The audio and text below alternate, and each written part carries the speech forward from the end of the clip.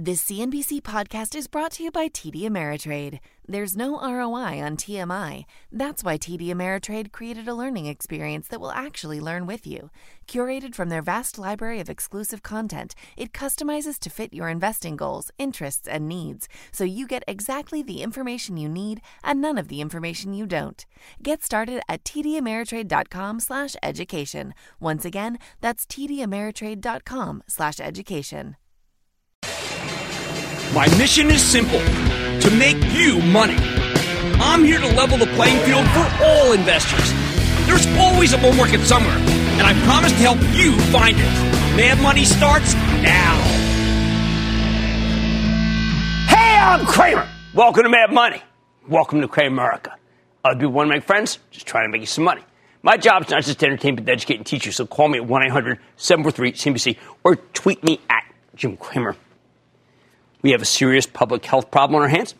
More than 20 million cases, 210,000 hospitalizations now, more than 12,000 deaths. And it's not over. The disease is still raging. Don't let anyone tell you otherwise. The numbers are staggering, much worse than we thought. Except I'm not talking about the coronavirus. I'm talking about the regular old seasonal flu we are having here in the U.S. Even with the flu shot, it's been incredibly rough. Yet nobody's freaking out over this influenza outbreak. Maybe they should. See, the comparisons are starting to dawn on people. China may have the equivalent of a really bad flu bug. Throw in the fact that the front runner for the Democratic nomination is a guy who Wall Street believes is completely unelectable. And you know what? Out of nowhere, you got a recipe for a terrific run. And that is why the Dow surged 275 points today. S&P gained 0.65%. And the NASDAQ jumped 0.90%. I know today seemed ridiculously euphoric, but I know never to quibble with a rally. Stock prices are up. You can sell any stock tomorrow that's up. You can take that money to the bank. No teller is going to say, sorry, that was made off of euphoria, and we can't take your money. But we have to ask ourselves, is all this positivity truly justified, and justified longer term? So what we do is we have to tackle the issues head on so that we don't just say, you know what, I'm going to get caught up in this because everything's clear in China and we're in great shape. First, we have to ask, is the coronavirus outbreak under control? I'd say no. I'd use the word volatile. The situation is still volatile. While the virus appears to be plateauing in China, it's still popping up pretty much everywhere else except for here. Our quarantine surprisingly is working. The experts didn't think it would, but it is. They usually don't work. And even as things remain dynamic, the danger in China seems to be abating. That is, if you study any of the numbers that the Chinese give out, there's a lot of different ratios. All the ratios seem to indicate that things are getting better. But you know what? They're getting better. Wall Street's not happy with that. Wall Street likes to get ahead of the story. Wall Street's acting as if it's done. It's plus scanning company that spells out its China losses, from Carnival with its highly visible duo of plague ships, PVH and Nike. When you see Carnival stock up 2.6% today on the possibility of a big but quantifiable chunk of earnings going away, well, you know this market is driven by hope. I'm not saying it's smoking opium. It's driven by hope. The Carnival company has two ships in the coronavirus crosshairs. There's the Diamond Princess with 3,600 people on board. It's under the care of the Japanese. Although, you know what? I think care is a very generous word here. I think it's time that someone called them out. According to the New York Times, only 439 of the people had been tested on that ship as of yesterday, and 174 of them are infected. Well, then there's the second ship. It's called the Westerdam. It's a Holland American line. There's no virus, yet it had to stop at 5 ports before Cambodia agreed to take them in. That all sounds pretty bad. Who the heck would take a cruise right now with the virus sweeping through the cabins? Well, Carnival said it could lose 55 to 65 cents from the outbreak this morning. And while that's not great, it's really a lot, I'd say a lot less harsh than many of us were expecting, meaning plenty of people are still willing to go on cruises. More important, the fallout has been quantified, which is why Wall Street's reaching for the stock. And it is. It's like the stock got blessed today. Still, if things stay the same, I'll bet you'll start hearing that the U.S. flu is much worse than the coronavirus. You'll hear about the things that I said at the top of this. The only difference is that we're used to the flu, so we don't talk about it endlessly. It's not novel, but that doesn't make it any less deadly. Their flu is novel.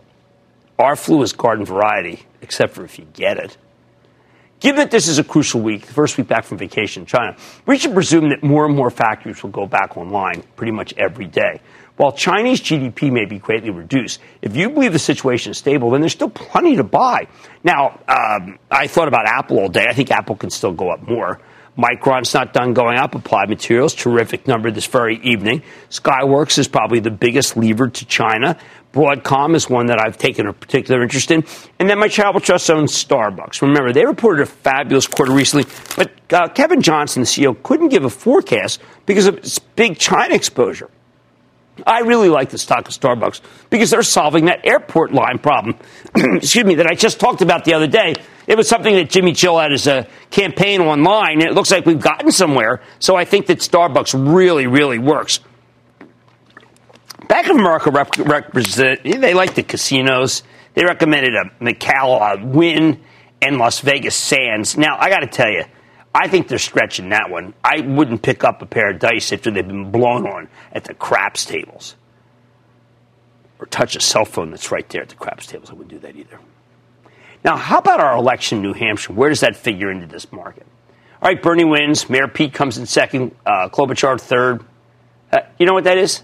That's just enough disarray to make Wall Street more confident of a Trump victory. And so I always say, hate him or like him. I mean, this guy, he is fabulous for the stock market, which he regards as his presidential Nielsen ratings. Plus, prominent Wall Streeters are openly scornful of Bernie. My friend Lloyd Blankfein, former CEO of Goldman, expressed the thesis straight up with this now legendary tweet from last night. Quote, if Dems go on to nominate Sanders, the Russians will have to reconsider who to work for to best screw up the U.S. Sanders is just as polarizing as Trump, and he'll ruin our economy, and doesn't care about our military. If I'm Russian, I go with Sanders this time around, end quote. Wow. Whoa. That sums up the prevailing view on Wall Street, though. They're confident Sanders is going to lose if he's the nominee. Bernie's openly loathed by wealthy, and he welcomes their hatred, of course. He's betting the class war will be a good campaign strategy. That's really what he's about, is class warfare. You might think that makes sense. There aren't a lot of billionaires, right, or even multimillionaires. But their money speaks loudly, as we saw with President Trump and beginning to see again with former Mayor Mike Bloomberg. Look, I think it's a mistake to get too confident about election predictions. Last time, Wall Street was pretty convinced that Hillary had it locked up, right? But it's fair to say that Bernie's got an uphill battle, and the market's not a believer in this guy. Bernie won single payer, which would put the insurance companies out of business. So why the heck were the stocks of United Health, Humana, and Centene the biggest gainers, among the biggest gainers? Because we have Shopify. That was a huge gainer. They're on later in the show. You see, if you think there's no chance of a Sanders administration in 2021, you want to buy CVS, that's Charlie Victor, which owns Aetna and was down today after reporting a quarter that was very good, but not good enough given how much the stock had run ahead of the print. Terrific interview on Closing Bell with Sarah and Scott and Larry Merlot today. Made me feel like the stocks can go to 76, 78, where it would be more fairly valued. One thing this market does not lack is confidence. There's confidence that the Chinese have this virus under control. There's confidence that their factories will all reopen. There's confidence that tourism will bounce right back. There's confidence that investors will see through the weak corona quarter and buy now because there's been so much stimulus in China. There's confidence that there will be a vaccine within the next few months. And there's amazing confidence that President Trump will be reelected because the Democratic Party seems divided and will likely stay divided regardless of who wins the nomination. If all of this pans out, it's good news for the stock market. But will it? The bottom line is, I don't know. But I have one conclusion. If you haven't gotten your darn flu shot already, do it. Unlike the coronavirus patients in China, most of the people who have been hospitalized for the flu here, and many who have died, would have been just fine if they had gotten that one injection. Even in February, that's worth investing in. Akshay in California. Akshay. Hey, Jim, booyah. First of all, belated happy birthday to you. Oh, well, thank you. First-time caller, but long-time follower, and thanks for all your devotion to help us get a deeper understanding of the markets. Really thankful for all you do. You're terrific. Thank you. Great way to start the show. Thank you very much. Of course. Oh, likewise. My question for you is that I bought into Dropbox when it IPO'd at 30-something, and since then it's just been hemorrhaging money. Should I still hold on to it? There's a man. He's in Seattle. His name is Satya Nadella. And he doesn't like Dropbox. He runs Microsoft. It's a powerful enemy. Drop Dropbox. Jay in Florida. Jay. Jay. Booyah, Jim. Jay, good to have you. Thought for a moment there that maybe I lost you. What's up? I'm here. All right, me too. What's going on? Thank you so much for everything that you do. My question is about Verizon. I know that is one of your favorite stocks. Do you still recommend it based on now T-Mobile and Sprint merger? Look, I mean, I think that raises a really good question. I always see Bobby a couple times a week, my buddy uptown, and he says, do you stick with the Verizon? And I always say, stick with Verizon. And I'm not changed by this. Look, everyone thinks that T-Mobile is going to be perfect with Sprint. I say you stick with Verizon and stick with Cramer. There are plenty of things in flux right now. But this stock market, it does not lock for confidence. Is the positivity justified? Time will tell. But in the interim, Wall Street's getting ahead of the story. Mad Money tonight. Shopify is soaring after earnings. But is there still time to stop and shop at the company? Or has the move been made? You'll hear my exclusive. Then, not 2, but 3 analysts enter. Only 1 leaves. Don't miss an epic smackdown over the fate of Canada Goose. And Valentine's Day is Friday. Got your gift yet? I did. I've got the company that might be able to help. Do not miss my sit down with Signet. It's not too late to buy something. And stay with Cramer. Don't miss a second of Mad Money. Follow @Jim Cramer on Twitter. Have a question? Tweet Cramer. #MadTweets. Send Jim an email to madmoney@cnbc.com or give us a call at 1-800-743-CNBC. Miss something? Head to madmoney.cnbc.com. Maybe you've heard of Slack, but what is it? Slack is your new HQ. One place for everyone at your company to find answers, share updates, and stay caught up. Slack, where work happens. Get started at slack.com.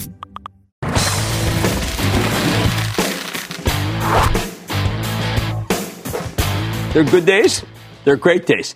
And then there are days like the one Shopify, one of the greatest companies in the world, just had, where the e-commerce enabler reported a spectacular quarter, sent its stock surging up nearly 8%. You heard about it all day. I've been pushing Shopify for ages. Best pure play on the growth of e-commerce. If you're a small business that wants to sell things online, they are your guy. But even I didn't expect such a gargantuan beat. The company earned 43 cents a share. Wall Street was only looking for 23 cents, much higher than expected sales. Get this, 47% year over year. We have so few companies that can do those numbers. It was a beauty. On top of that, management gave you a phenomenal full-year forecast. While the stock's run a lot, 3 months ago it was at 300, now it's at 531. This market loves growth, and it's not going to stop, okay? This company has it, and it's got profit. Let's take a closer look with Harley Finkelstein, Shopify's Chief Operating Officer. Get a better read on the quarter and his company's prospects. Mr. Finkelstein, welcome back to Mad Money. Harley, great to see you. Hey, Jim. Have a seat. Thanks for having me on. Well, I mean, this is it. I mean, first of all, it was a joyous conference call, which I absolutely love. But more than $1 billion per week you're doing. How's that possible? Yeah, $61 billion for the year, which is up 49% from the previous year. But this is a story of independent brands and entrepreneurs doing really, really well. And consumers are voting with their wallets. And I think Shopify is powering the entrepreneurship movement. When I read through, a lot of people say, you know what, we're about the customer, we're about the consumer. You are adding everything that they need.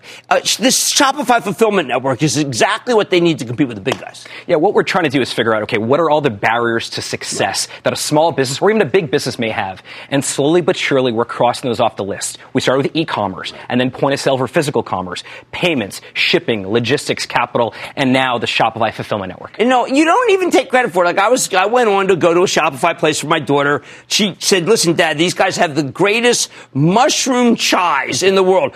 And I went to them, I went on their query. I said, are you guys use Shopify? I said, yes, we love them. But you're not on their site. You really want to give credit to the customer. We like that position. We like being the brand behind the brand. We want to make entrepreneurs and brands look really good. So when you go to companies like Brooklinen or Tom Shoes, like I announced today, or Allbirds or Bombas, or any of these great companies, we're behind the scenes. KitchenAid. KitchenAid announced it this morning. That's I thought that was an amazing coup. Because what that says is, yes, Kylie, we know Kylie, and you've talked about that before, but there are outfits that just, no matter how big, can use you, but you also won't take the ones that are complicated and drag you down. That's right. So we're actually saying no to some big brands as well. There are some big brands who want to come in and add all their complexity onto our system, and that's just not right for us. So at the top end, we want to get great modern brands or traditional brands who want to modernize, but also at the bottom end, every 60 seconds, a brand new entrepreneur gets his or her first sale on Shopify, and that is what excites us the most. Million merchants. That's just fantastic. Now,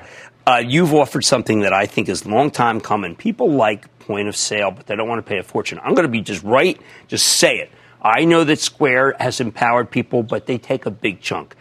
Will you be superior technologically to Square? We hope so. So point of sale is something, and brick and mortar retail is something that most people think is actually dead. It is not. Brick and mortar retail is important. It will always be important. And so last year we announced our new hardware kit with our point of sale. In the next couple of months, we're coming out with Shopify Point of Sale Next, which is our new software. We think that we can be as impactful on physical retail as we've been on online retail. You offered something I've always felt, because my daughter sold stuff on Etsy.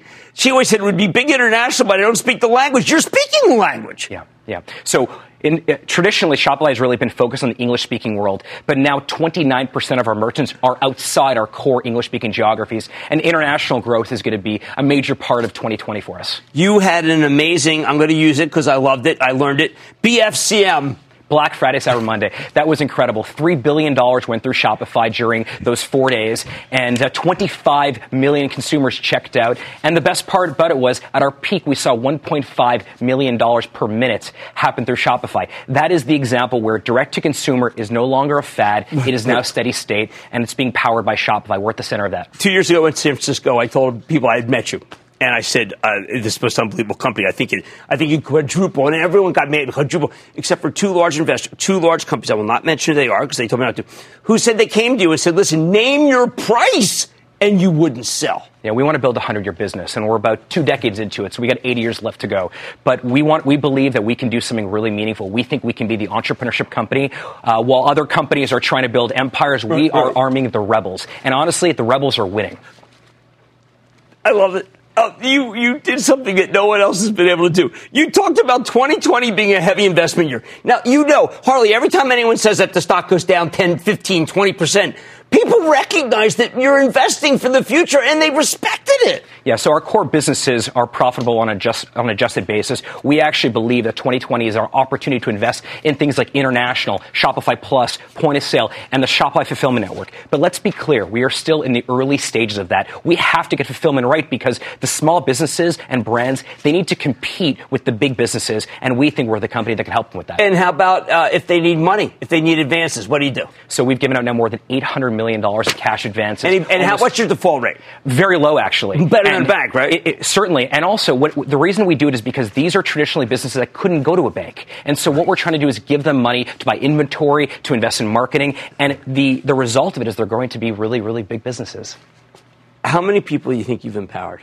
Well, we know that at least 1 million merchants are using Shopify, but we also have thousands, tens of thousands of partners who are building apps and themes and referring merchants to Shopify. And so we know the Shopify economy is getting bigger and bigger. In fact, we believe the Shopify economy is bigger than Shopify itself. Well, I mean, I know, but look, Kylie built the brand, the $1 billion brand. Do you have people who are building, say, 1 million, 2 million, 10 million, 20 million brands quietly that we should all get to know? Absolutely. So what we're seeing is it's great that we get the KitchenAids and the PepsiCos and the P&Gs using Shopify. PepsiCo, look at that. PepsiCo and P&G, they are the most savvy CPG companies, and they know they have to reach people through you. That's right. So they're going direct to consumer. Right. They're being more entrepreneurial. But the most exciting stories to us are the homegrown success stories. The ones that start their mom's kitchen table and grow to be category leaders. That's the Gymsharks of the world. That's the companies that are just completely changing the game, and they're all doing it on Shopify. And we're very... it's very meaningful to us. It is truly something that we think is quite special. Passion. Just pure passion. Yeah. Harley Finkelstein, COO of Shopify. You see why I love this one? You see why I think you can double again? Mad Money's back there pretty quick. Coming up, Cramer puts a ring on it. With Valentine's Day upon us, will this jewelry stock show investors some love? Diamonds are forever. But Mad Money returns next. This CNBC podcast is brought to you by TD Ameritrade. Investing isn't one size fits all. Every investor has a unique style. That's why TD Ameritrade offers 2 different mobile apps. There's TD Ameritrade Mobile, which lets you manage your portfolio with streamlined simplicity. or Thinkorswim Mobile, which gives you tools you need for more advanced trades and in-depth analysis. Visit tdameritrade.com/apps to find the one that's right for you. Once again, that's tdameritrade.com/apps.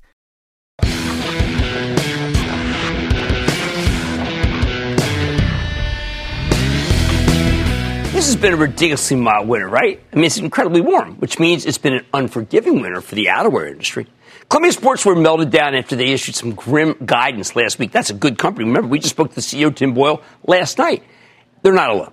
Last Thursday, Canada Goose, the maker of high-end parkas, reported an okay quarter with good but not great results, or at least it seemed okay until management slashed their full-year forecast. And there's only one quarter left in their fiscal year, meaning they think the current quarter is going to run out bad and turn out ugly. Stock got slammed last Friday, sinking more than 4%. But a funny thing happened on Monday morning. After taking all weekend to think about the numbers, some analysts decided to re-rate the stock. Technical term meaning they decided to give a new perspective on whether something should be bought or not. While Cowen and Goldman Sachs, two great firms, downgraded it from buy to hold, Baird actually did the opposite, upgrading it from market perform to outperform because it was down so low. Yep, we've got a three-way analyst dogfight. I love when we get these dueling research reports because they let you evaluate the best arguments from the bulls and the bears so you can decide. Once you put both sides to the test, we're going to have a much better understanding of the story. Think of it as Mad Money beyond Thunderdome. 3 analysts enter, 1 analyst leaves. So let me walk you through the both camps, and I think we'll be able to figure this one out together. First, though, let's give Canada Goose its due. They have a terrific product. Those high-end parkas are fabulous. My wife has 2 of them. And I think very highly of the CEO, Danny Reese. He's the real deal.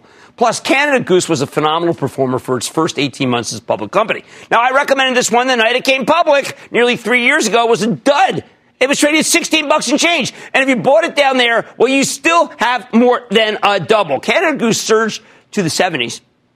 In November of 2018, thanks to its turbocharged sales and earnings growth and some cold weather. But then the whole market rolled over. The stock plunged to the 40s, and since then it's never fully recovered. Every time it attempts to rebound, it ends up breaking down again. For the last few months, it's been stuck in the 30s. How did Canada Goose lose its mojo?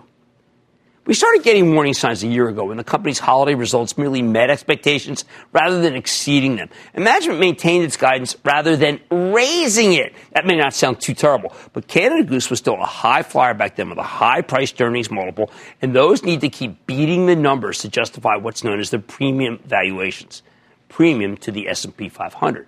And that was the moment when Canada Goose became a battleground stock. We don't like battlegrounds in Mad Money. Fast forward to last May, and the company reported its first sales miss since it came public, with a pretty subpar forecast, too. They've been growing at a 40% clip. Yes, we like that. Now management told us they were going to guide for at least 20%. Well, that's a major slowdown.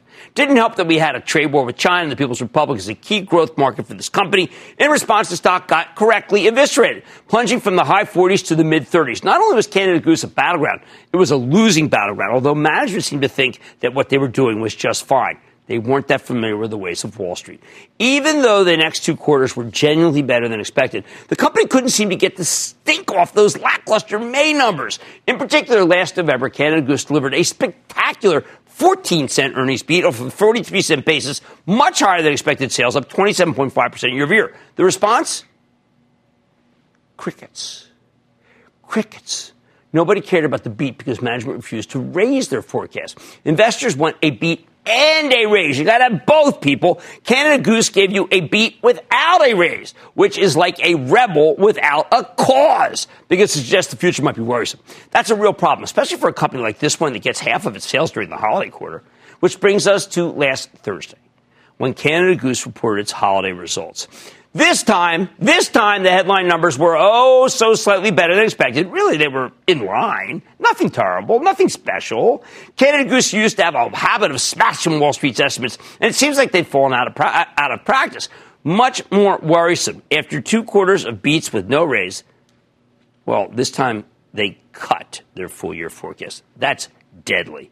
Before, Canada Goose projected at least 20% revenue growth, the number that was so horrifying and crushed the stock last May. Well, now they're talking about 13.8 to 15% revenue growth. Throw in some rapidly weakening margins, and management predicts the earnings will be flat to down slightly. They were supposed to be up 25%. Flat to down for a growth stock? And this is a full-year forecast for a fiscal year with only one quarter left. The implication, business falling off a cliff. On the call, they explained that the coronavirus is killing them in China, and the accompanying disruption in travel has really hurt them in North America and Europe. So is the goose cooked? Couldn't resist, but, well, I don't know. Okay, let's talk about the analysts. Cowen's Oliver Chen, one of my favorites, real rigorous guy. He has a terrific track record. Like me, he's generally been pretty bullish on Canada Goose. That's why his downgrade was so striking. He says Canada Goose is facing saturation pains in its core Canadian market. They're a Canadian company. Meanwhile, the outbreak means their major expansion plans in China are on pause. Now, maybe this new news that we've having with this kind of more bullish feeling about China, maybe could help them. But Chen's skeptical. He's skeptical about their ability to expand beyond coats. They're into adjacent categories, too.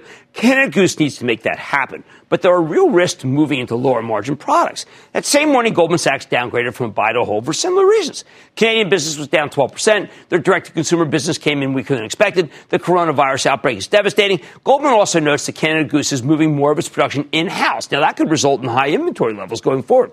And too much inventory is, of course, the bane of all things retail. Goldman's record here is much worse than Cowen's, though. They recommended the stock after it got crushed in May. And while that call worked initially, they hung on too long, and the stock came right back down. So now it's a towel throw, okay? How about this bull thesis from Baird? How the heck can they upgrade Canada Goose to outperform when the company's problems seem so dire? Simple. They believe the estimates have been reset. In other words, that the bad news is in. Canada Goose cut its earnings forecast by nearly 20%, and the stock only dropped 4% on the news.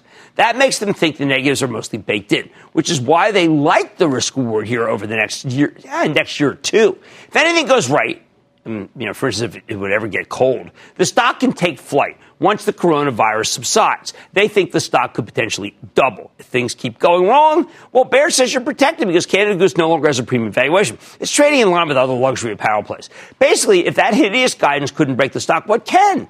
Persuasive argument. I admit that, especially coming from a firm that downgraded Canada Goose only a few months before the stock peaked in 2018. Good street cred. Still, I have to side with the Bears on this one. Sorry, Danny. This is tough. I mean, Baird has a point about the potential upside, but I think it's crazy to stick your neck out for Canada Goose here, not just because I saw dozens of them on the racks at Saks Fifth Avenue the other day and thinking, oh, my God, it's 50 degrees. Are they ever hung with these? Company reports again in May. And I want to see those numbers before I try to catch this falling knife. Why? Because Baird is wrong about the downside being limited. Canada Goose sells for 24 times earnings, and if they keep disappointing investors, well, they know that they're going to get clobbered. Bottom line, I think Canada Goose can eventually turn itself around. Danny Reese is a smart merchant, but you need to be patient. While some of these problems are temporary, that doesn't mean they can be resolved overnight. And the stock could still go substantially lower before it gets, let's say, turned around. For now, let's leave Goose in the oven on warm until they show us they can turn things around. Reggie in Illinois. Reggie. Hey, Jim, what's your take on ELF? To the good stock? ELF's making a comeback. ELF's making a comeback. Now, I happen to like Estee Lauder, and I'd much rather be with the higher rather than the lower, particularly if you think that the coronavirus may have peaked. EL is the one to be in. The stock has moved up. ELF has had a terrific run. I congratulate them that they've made a comeback. But the one to be in is Estee Lauder, because we like best of breed on Mad Money. And Fabrizio Freda is the essence of best of breed. Let's leave Canada Goose in the oven on warm until they can turn things around, which I think they will do eventually. What's more Mad Money in? They say diamonds are forever, but could an investment in SIG, Signet, last as long? I'm going to talk with the CEO. Then why you have Casper, the unfriendly IPO, to thank for keeping this market in check? One of the reasons why the market goes up so much today. And all your calls rapid fire tonight's edition of the Lightning Round. So stay with Cramer.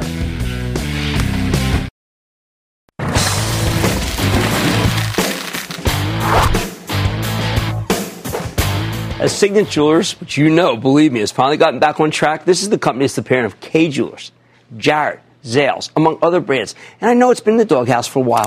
Signet traded at $150 in late 2015, but last September it was at $10 and change. Even after bringing in a new CEO a couple of years ago, they didn't seem to be able to turn things around. Maybe it was too mall-based in a year when, let's say, the mall's under siege. But But in the last few months, Signet's caught fire. The stock's now up roughly 160% from its September lows. 160%. Most recently, it came last month when their holiday sales numbers came much better than expected, allowing management to dramatically raise their forecast. I think this turn could be the real thing. Don't take it from me. Let's check in with Jenna Drosos. She is the CEO of Signet Jewelers, and that's SIG, to get a better sense of where our company's headed. And now that Valentine's Day is right around the corner, maybe we get some gifting ideas. Mr. Drosos, good to see you. How are you? Good to see you. I know this is the star, but we got to go right to you because you came to me. You came to me a couple years ago and said, listen, it's going to be a 3-year turnaround. You do passive brilliance. Don't get ahead of yourself, Jim. It's going to take 3 years. I wanted you to come. I drove the idea. Now. I was early. You weren't. It's really working. You know, transformations take time. I mean, it's a few steps forward, a step back, and we had some things we needed to fix in the company, and the strategy's working. It's good to see. We'll go through passive brilliance, because when you first told me about it, I said, it sounds kind of business schooly. I don't know if it's going to work, but it turned out to be the real deal. Yeah, it's the real deal. So we have 3 key strategies: customer first, omni-channel, and building a culture of agility and efficiency. Let me start with the last one first. Okay. We've been saving money in the company. We're driving out costs that customers don't see or care about so that we can invest to grow. Okay. We're on track to deliver $200 to $225 million in our 3 years of transformation. We won't stop. We're building a cost-conscious mindset. It's a new muscle, and we're going to continue to save so that we can grow. So what are we investing in? Customer first. That's been all about bringing new product that really resonates with customers, and that was one of the key drivers of holiday. But I think people have to understand, they may not have memory. There was a previous administration. We don't deny that. And when it was $150, some of it was kind of pumped up on steroids. It was, in many ways, a bank that sold jewelry. This company that you're running is a jewelry company for people who love jewelry. I think that's a very big change. Well, we're a jewelry company who wants to make customers have a great experience. And what kinds of customers? Because you've got the best diversity I've heard. We do, you know, and I think it's important that we represent our customers in our company. We have a very strong stance on diversity and inclusion. One of the few companies that has gender parity on our leadership team, on our board of directors. 75% of my store managers are women. So it's true inside the company, but it's also true in how we represent our brands. We celebrate all love. We're showing a lot of diversity in our advertising. In fact, we have our first Spanish-speaking advertising launching now on some of our brands directly targeting Hispanic consumers. And you have 16% is LGBTQ bridal market, which I want to congratulate you. That means people know that you are an inclusive place to shop. They're smart. They know that. They can tell who's not inclusive. Well, and we feature same-sex couples in our advertising. It's important to us that we're inclusive of all couples, all kinds of love. I salute you for that. Yeah, it's really terrific. Most people don't get the way America looks right now. But it's also where, as you say, exactly where customers are going. Millennial consumers really want to shop with brands who are more diverse and inclusive. And you know what we saw over the holidays is that relative to other jewelers, our target customer was younger, more millennial, higher spending. And so I think this customer targeting that we're doing and the way we represent our brands is starting to work. Well, it's going to be long-lasting, too, because they're younger. Absolutely. And they let's just run through some of them because I think it's very exciting. As a guy reading through it, I didn't understand Center of Me. This was a big hit. It was. I mentioned to you last time we talked, there are 3 key parts of our merchandising strategy. One is building big, iconic brands. So you see Neil Lane and Vera Wang. We've been building and bringing innovation on those brands. We also create our own big, iconic brands. So this is a Signet creation. Center of Me. It did very well over the holidays. You know, the idea is that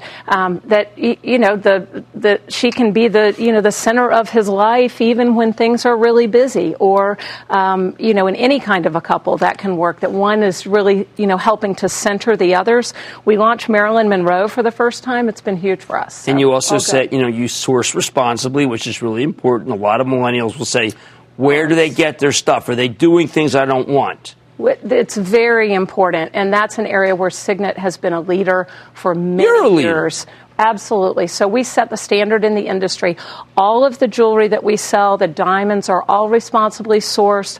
All of our metals are conflict-free. So we really make sure that people can feel great about buying our jewelry. And I want people to understand you've got some businesses that are really on fire. Piercing Pagoda. is really, you can put how many more of those up? It's, Piercing Pagoda has been on a great run. I will tell you, we have a fantastic team on that business. They are so energized, a really charismatic leader of that organization. And they've been out in front of trends. So yellow gold is a big trend we're seeing now across all of our banners. Piercing Pagoda got there first. So they've done a great job. In the meantime, free cash flow bountiful, so we don't have to worry about that very large yield, which is... we've been working on that, though. This is one of the areas that we talked about last time. We've been building a more durable balance sheet. We refinanced some of our debt to give us some more liquidity. Did that in the second quarter. And then I've been working a lot on the cost savings, but also on inventory to give us a better free cash flow. One last thing, a lot of mall base. We had this big deal yesterday with Taubman got the bid from Simon Properties. How do you feel about the mall? There are some people who feel differently from how I do, but I think there are malls that are very much alive. I see our footprint as a competitive advantage. We still have more optimizing to do.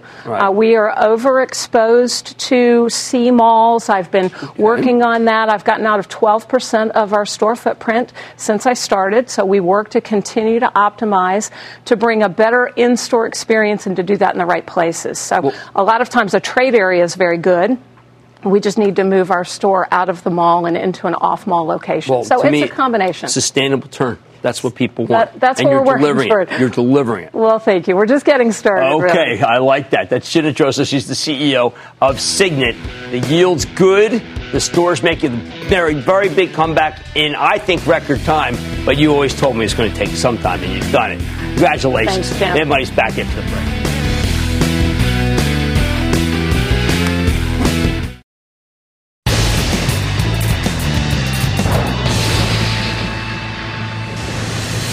It is time. It's time for the lightning round.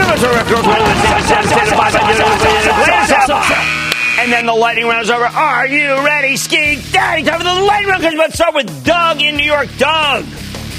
Hey, how you doing, Dr. Jim, the investor? Thank you. All right, happy belated birthday, number one. Much appreciated. Okay, JD.com. No. We like Alibaba. We're willing to give you Alibaba. We're not going to give you anything else. Why? Because we don't trust them.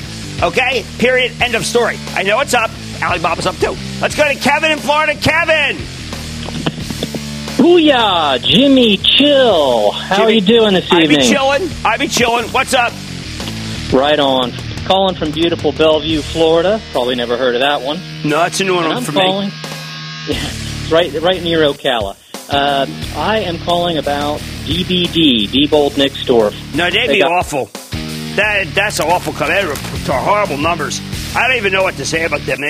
They're going nowhere fast. Let's go to Brent in Alaska. Brent. Jim, booyah. How you doing? I am good. How about you? I'm great. Booyah from the last frontier. Ticker IQ. What's your take on that? Okay, that's the Chinese Netflix with a lot of people at home. You figure they are doing well, and the stock reflects that. I like Alibaba. Let's go to Eva in Pennsylvania. Eva. Hi. First of all, happy belated birthday. Oh, thank you. Second of all, thank you for taking my call. Of course. My question is, what do you think about CRISPR when compared with so many other I like the spec. I like the spec as long as you recognize it is a spec. I do like it. Donald, New York. Donald. Hey, Jim. As an income investor, dividend investor, I'm finding the yield on Enterprise Smart Port is very compelling. And who knows, it is the best of the lot, but I don't like to recommend fossil fuels or pipelines. They are going, their history.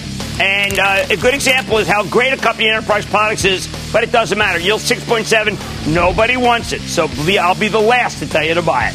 Jeff, let's go to Jeff in Oklahoma. Jeff. Hey, booyah to you, Dr. Jimmy Chill. You bet. I'm chilling. My question is about AT&T. I think AT&T's fine. I believe with the bull case. I am aligned with the bull case of Elliott Partners. I am not with the bear case of Buffett Nathanson. I think you're fine there. Reed in Florida. Reed. Booyah, Jimmy Chill, calling from Clearwater, Florida, the spring training hometown of your Phillies. Jack Tarr, man, we're ready for you. What's shaking? Hey, wanted to get your thoughts on Virgin Galactic. It's a short squeeze right now. It's wave up too much. It goes up a little bit every day. There's not a lot of stock around. I say do not touch it. And that, ladies and gentlemen, conclusion of the Lightning Round. The Lightning Round is sponsored by TD Ameritrade.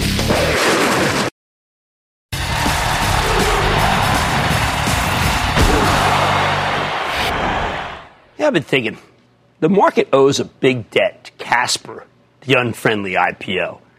The total collapse of this mattress deal should sideline a ton of crummy, money-losing offerings unicorns for at least a couple of months. Throw in the possibility of a coronavirus devastation at Airbnb, and this lack of major IPOs will keep the supply of stock tight. Not enough stock around means the demand can take it higher, and the high flyers will have more room to run. What's propelling this market, really? You hear lazy takes about how the Fed's driving things. People say this to sound smart when they haven't done much homework and don't really know about the stock market. Nobody ever calls them out on it. I just did. Others cite President Trump and his anything-goes pro-business attitude. I think that misses the point. The president's been good for the stock market, but he's actually more focused on cracking down on China than on boosting our businesses, and some of his agencies exhibit a populist bias against some great American companies. What is this ill-fated FTC investigation of Apple, Amazon, Facebook, Microsoft, Google? Look, I understand the importance of antitrust enforcement, but as a stock guy, I want to see these big tech firms make more acquisitions, create more value for the shareholders. So Trump helps, but that's not the whole story. So others say it's all earnings, which have been pretty good. That's definitely part of it. Finally, there's the only game in town cohort, the people who judge stocks against other asset classes, especially bonds, pay benchmark 10-year treasury at 1.64. Well, the stock market doesn't really offer much. That doesn't offer much competition to stocks. Oh, yeah, and then, of course, today, the coronavirus was solved. Yeah. Me, I'm all about supply and demand. We keep taking out supply via massive buybacks and massive takeovers. Witness T-Mobile devour Sprint, Simon Property Group snapping up Taubman. And the bankers can't pump out enough supply to meet the demand, so stocks go higher. Which brings me back to the ghost of Casper. Here's a specter of a deal that was almost surreal in its horribleness. Stephen King-like. First, there was no demand for the thing, at least not until the stock dropped below $10 earlier this week before rebounding more than 4% today. The foolish underwriters tried to price Casper at $17 to $19. No interest. They took the price down to $12, $13. Still not much demand, but the bankers forced it anyway at $12 in a moment of pure desperation. For who? The bankers? The company? I don't know. Having done these kinds of deals myself, both from the sell side and the client side, I can tell you there's momentum to an IPO. The bankers start the process. Whoever picks 17 to 19, well, let me tell you, I got something made up for you. Thank you, Dylan. This is for you. You are a legendary Wall Street funny man. Either the client desperately needed money because they felt the competition breathing down their neck, or the people who run Casper should transfer to Clown College or even Clown University. Maybe they get an advanced clowning degree.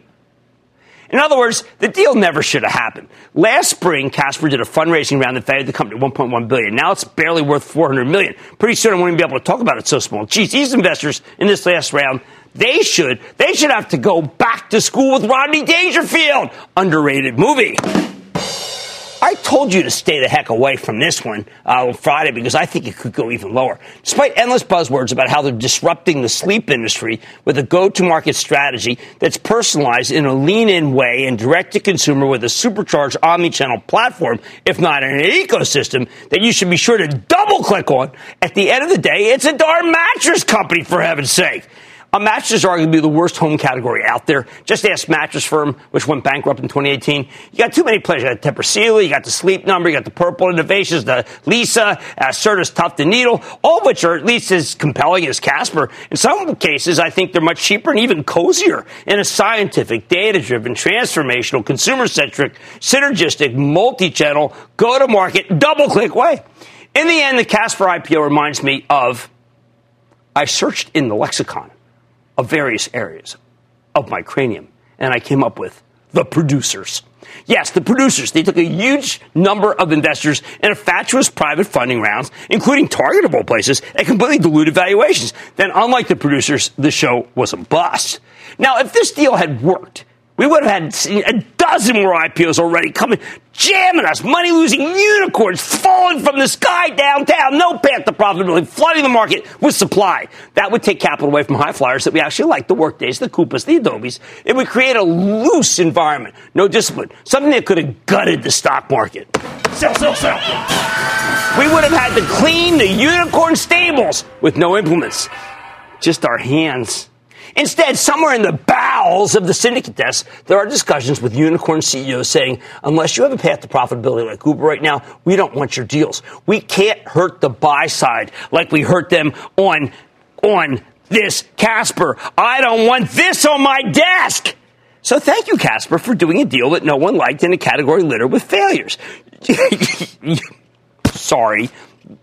You gave this market a nice breather from the IPO onslaught. Oh, and for the record, the bed's nice. I bet it even has some technology in it. Just like all the other beds. Stick with Cramer.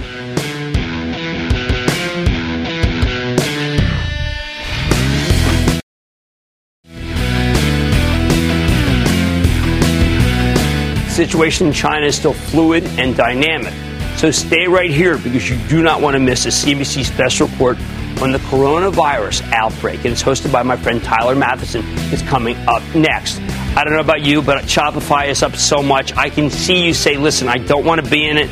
I know that my Travel Trust sold it after a very big gain. But after listening again, I realized, you know what? Now they're taking it on Square, on point of sale. They're going to win. They're going to beat Square. And what that tells me is there's another leg up for the stock of Shopify. Like I said, there's always one market summer. I promise I'll find it just for you right here on Mad Money. I'm Jim Cramer. See you tomorrow. The CNBC special report begins right now. CNBC's Workforce Executive Council is a premier group of C-suite human resources executives from leading companies across the country.